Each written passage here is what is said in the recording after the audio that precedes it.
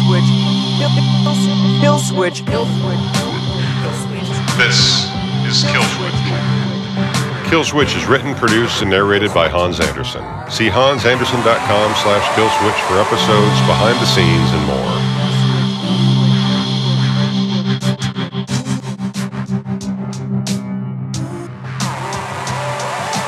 I practiced 24 times, timed down to the second. Still, stealing it for real was nerve-wracking. So much had to go right, but so much was likely to go wrong. And I didn't want to have to hurt Kevin. I looked over at him. Kevin gave me an enthusiastic thumbs up. Kevin was so psyched we were working this job together. I nodded to him and smiled. I knew we would never see each other again. And I thought, Kevin, I am so sorry for what I'm about to do. Kill switch.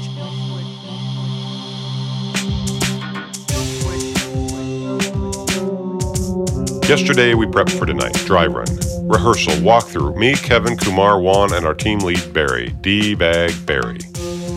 We were working high-end security for a data center that housed much of the world's most important anonymous data. Think Swiss banks, but for intellectual property, big money research, Bitcoin wallet, or anything illicit you could store on a solid-state computer hard drive. Yesterday, team leader Barry said, "All right, asshats, we drew Area 7.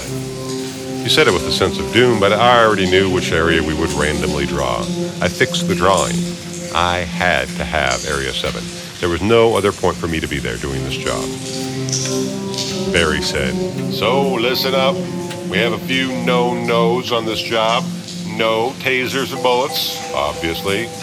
We are paid handsomely to defend this here data with our lives, true, but we only get stun guns.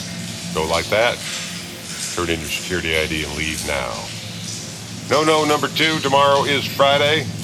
You arrive Friday at noon. You do not leave until Saturday at noon following a successful upgrade. It will be a complete lockdown. There will literally be no way to leave. Cell phone signals are jammed. No, number 3. Barry looked around at each of us on this team. Kumar and Juan stood on either side of me. Barry settled on Kevin. He said, "Kevin, I'd like you to demonstrate no, number 3. Touch that server rack." Kevin said, "Barry, you said never to touch." Barry interrupted. "Just touch it, dumbass." I said, "Barry, we all know what will happen. We don't need another demonstration." Barry looked at me and said, "Alan, you've just elected yourself as Kevin's replacement." For a moment I was like, Alan? Who's Alan? That always happened when someone called me by my big name. I said, "Fine." I walked over to the server rack. Kevin looked at me, already wincing. I could tell he was both happy it wasn't him, but also guilty that I took his place. I knew it was going to hurt, but I also knew I'd live, so I just did it. I touched it.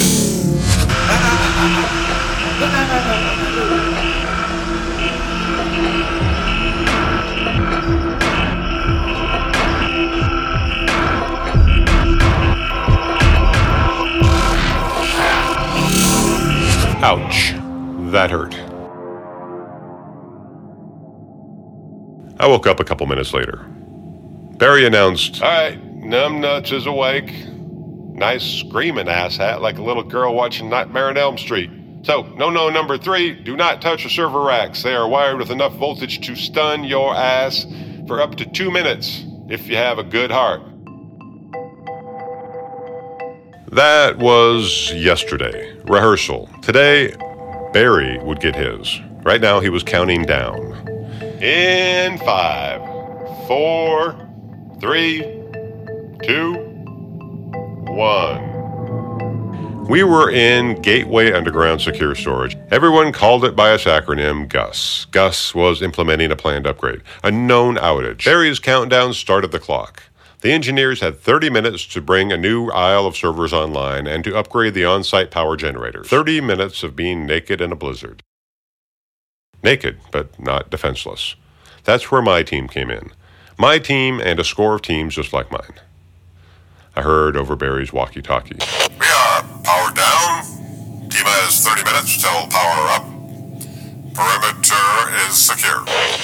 Barry said, "We are on, gentlemen. Do your job." Ever so often, Gus had to upgrade their servers and security, and that meant an outage. The first time, 5 years ago, Gus shut it down and were subsequently robbed blind by a hacker espionage group still unknown to this day. The problem was Gateway had a global client base and had to announce the outage worldwide so clients could adjust. During an outage 4 years ago, another attempt was made to steal data, but the attackers accidentally, air quotes, died trying to get away. All 6 of them. Rumors on the Dark World forums from 4 years ago stated all kinds of conspiracy theories. None proven, as the coroner rubber-stamped the cause of death as heart attacks, and the case was quickly closed. I learned as much in my research when I accepted this job, and let's just say it was on my mind. Synchronized, coordinated heart failure. Right. There hadn't been an attempt since then, 4 years, until tonight. I needed one SD card. On it, the secret that would save my sister and make Bossman 95 very wealthy.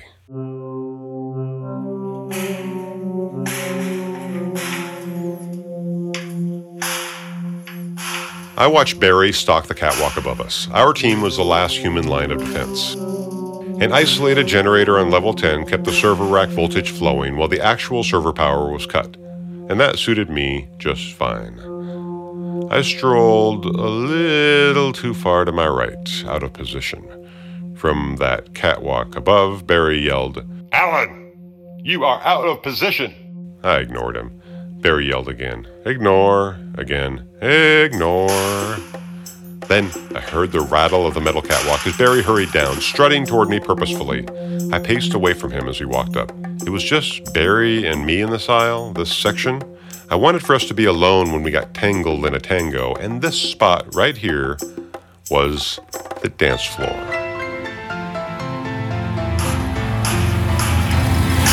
Barry approached. I slowed my tempo. I heard him behind me. He growled, "God damn it, are you deaf?" He grabbed my arm and I spun, knocking him off balance. Barry crumpled into the server rack. Zap.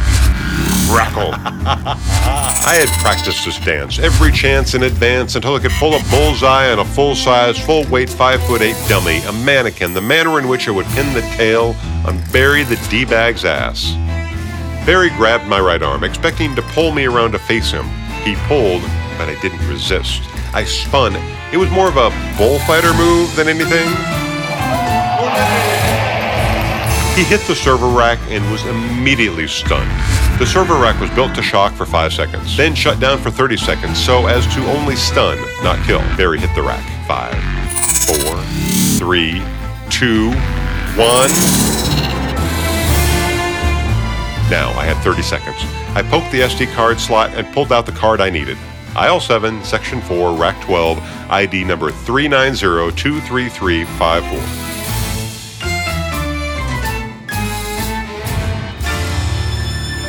To cover my tracks, I poked 5 other cards out of their slots and pocketed them as well. I thought, okay, Teresa, this one's for you. I yelled, "Kevin, one, Kumar, Barry's hurt." I almost giggled. Barry would be out cold for 2 minutes. Juan, Kumar, and Kevin rushed over and knelt down over Barry. I said, "He tripped or something. Fell into the rack. Oh man. Poor Barry." I wondered if I was laying it on too thick. I patted my pocket. These were the only copies of this data. There were no backups because if your data is this valuable, this private, this potentially illegal, having a second copy means having a second massive security plan. In studying stolen specs for this facility, I understood what would happen next. An alarm would blast. An army of security would leave their posts and come straight for this room. They'd start searching for the perp. Me. By the time they got here, I hoped to be 10 floors up on the surface. I knew all this because I met a man who used the handle Bossman95 on the Dark World forums. Bossman told me everything, sold me on this thing, controlled and pulled the strings. He sent me here to steal this SD card, pose as a security guard, said it wouldn't even be hard. You better be right. If not, it was going to be the world's shortest getaway. Barry was down. The team was distracted. I hurried down aisle 7, scurried around the end of section 11, and hoped not to see Kevin as I walked toward the exit. I worried. Would my security badge work? I scanned my badge at the door, listened for the click, opened it, and walked out. As the door closed behind me, I heard Kumar yell, "Hey, Alan, where are you going?" I was going to get the hell out of there. I started down the left hallway. I'd gone 200 feet when I heard voices in front of me. Damn it. I turned and headed back. I'd have to take the long way. Just as I passed by the door I had just exited, Kevin came out. He said, "Hey, Alan, Kumar sent me to find out." Zap.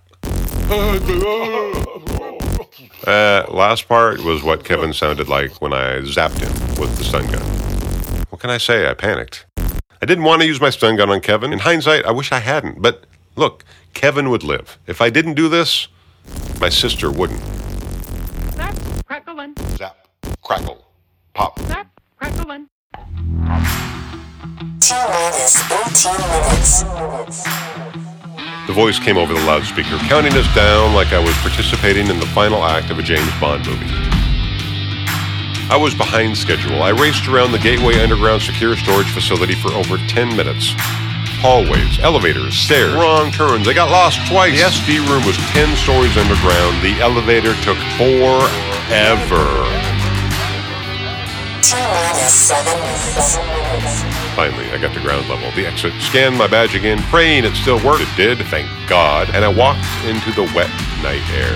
So humid. As I walked toward my car, I heard a new alarm sounding. The exit had been breached. When I practiced this step, I planned to have 10 minutes left to go in the countdown by this point. T-minus 5 minutes. Uh-oh.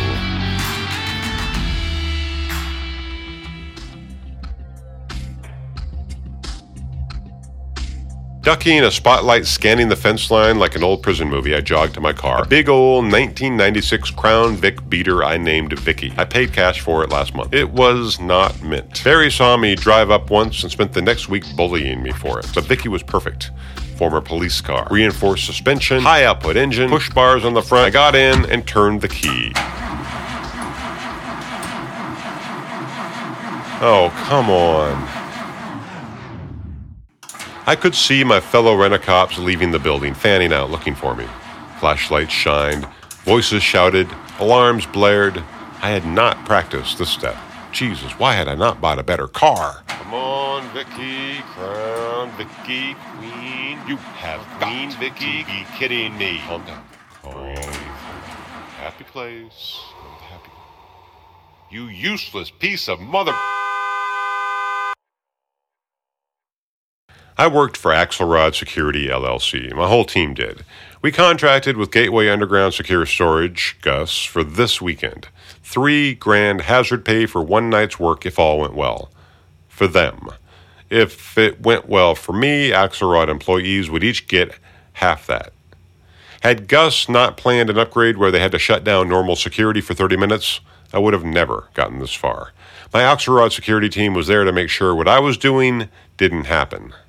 We were 27 minutes into the 30-minute blackout, and I was nearly free. I had to get through the perimeter fence before the upgrade was complete. Or else. And my fucking car wouldn't... T-minus 2 minutes. Power up in 2 minutes. It started! Hell yeah!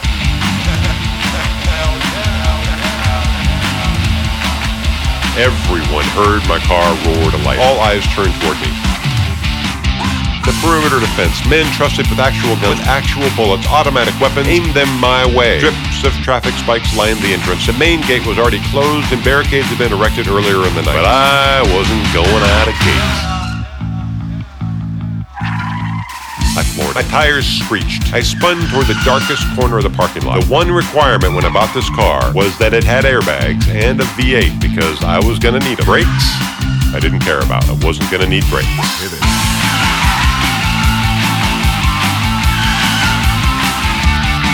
30 miles per hour, 40, 45, 50, less than a football field to the fence, 60, 70. Nothing in my way, only a long, lonely parking lot.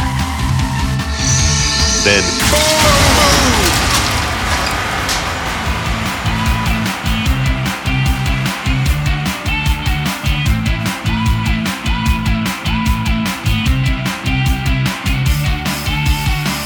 foot on the gas and a blast so fast. In a flash, the bumper folded, airbags exploded. In the slowest immediate instant I'd ever felt drop, everything instantly accelerated into a slow motion stop.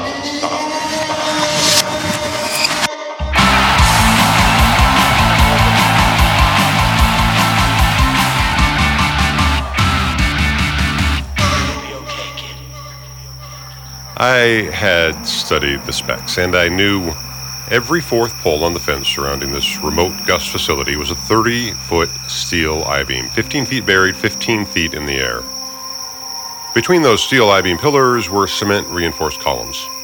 The facility advertised the wire as being Kevlar-reinforced steel weave, crackling with 6.6 kilovolts of stun-lethal force topped by poisoned concertina wire. In other words, they made it like they used to. The only realistic way through a fence this secure was to bulldoze it, knock it down.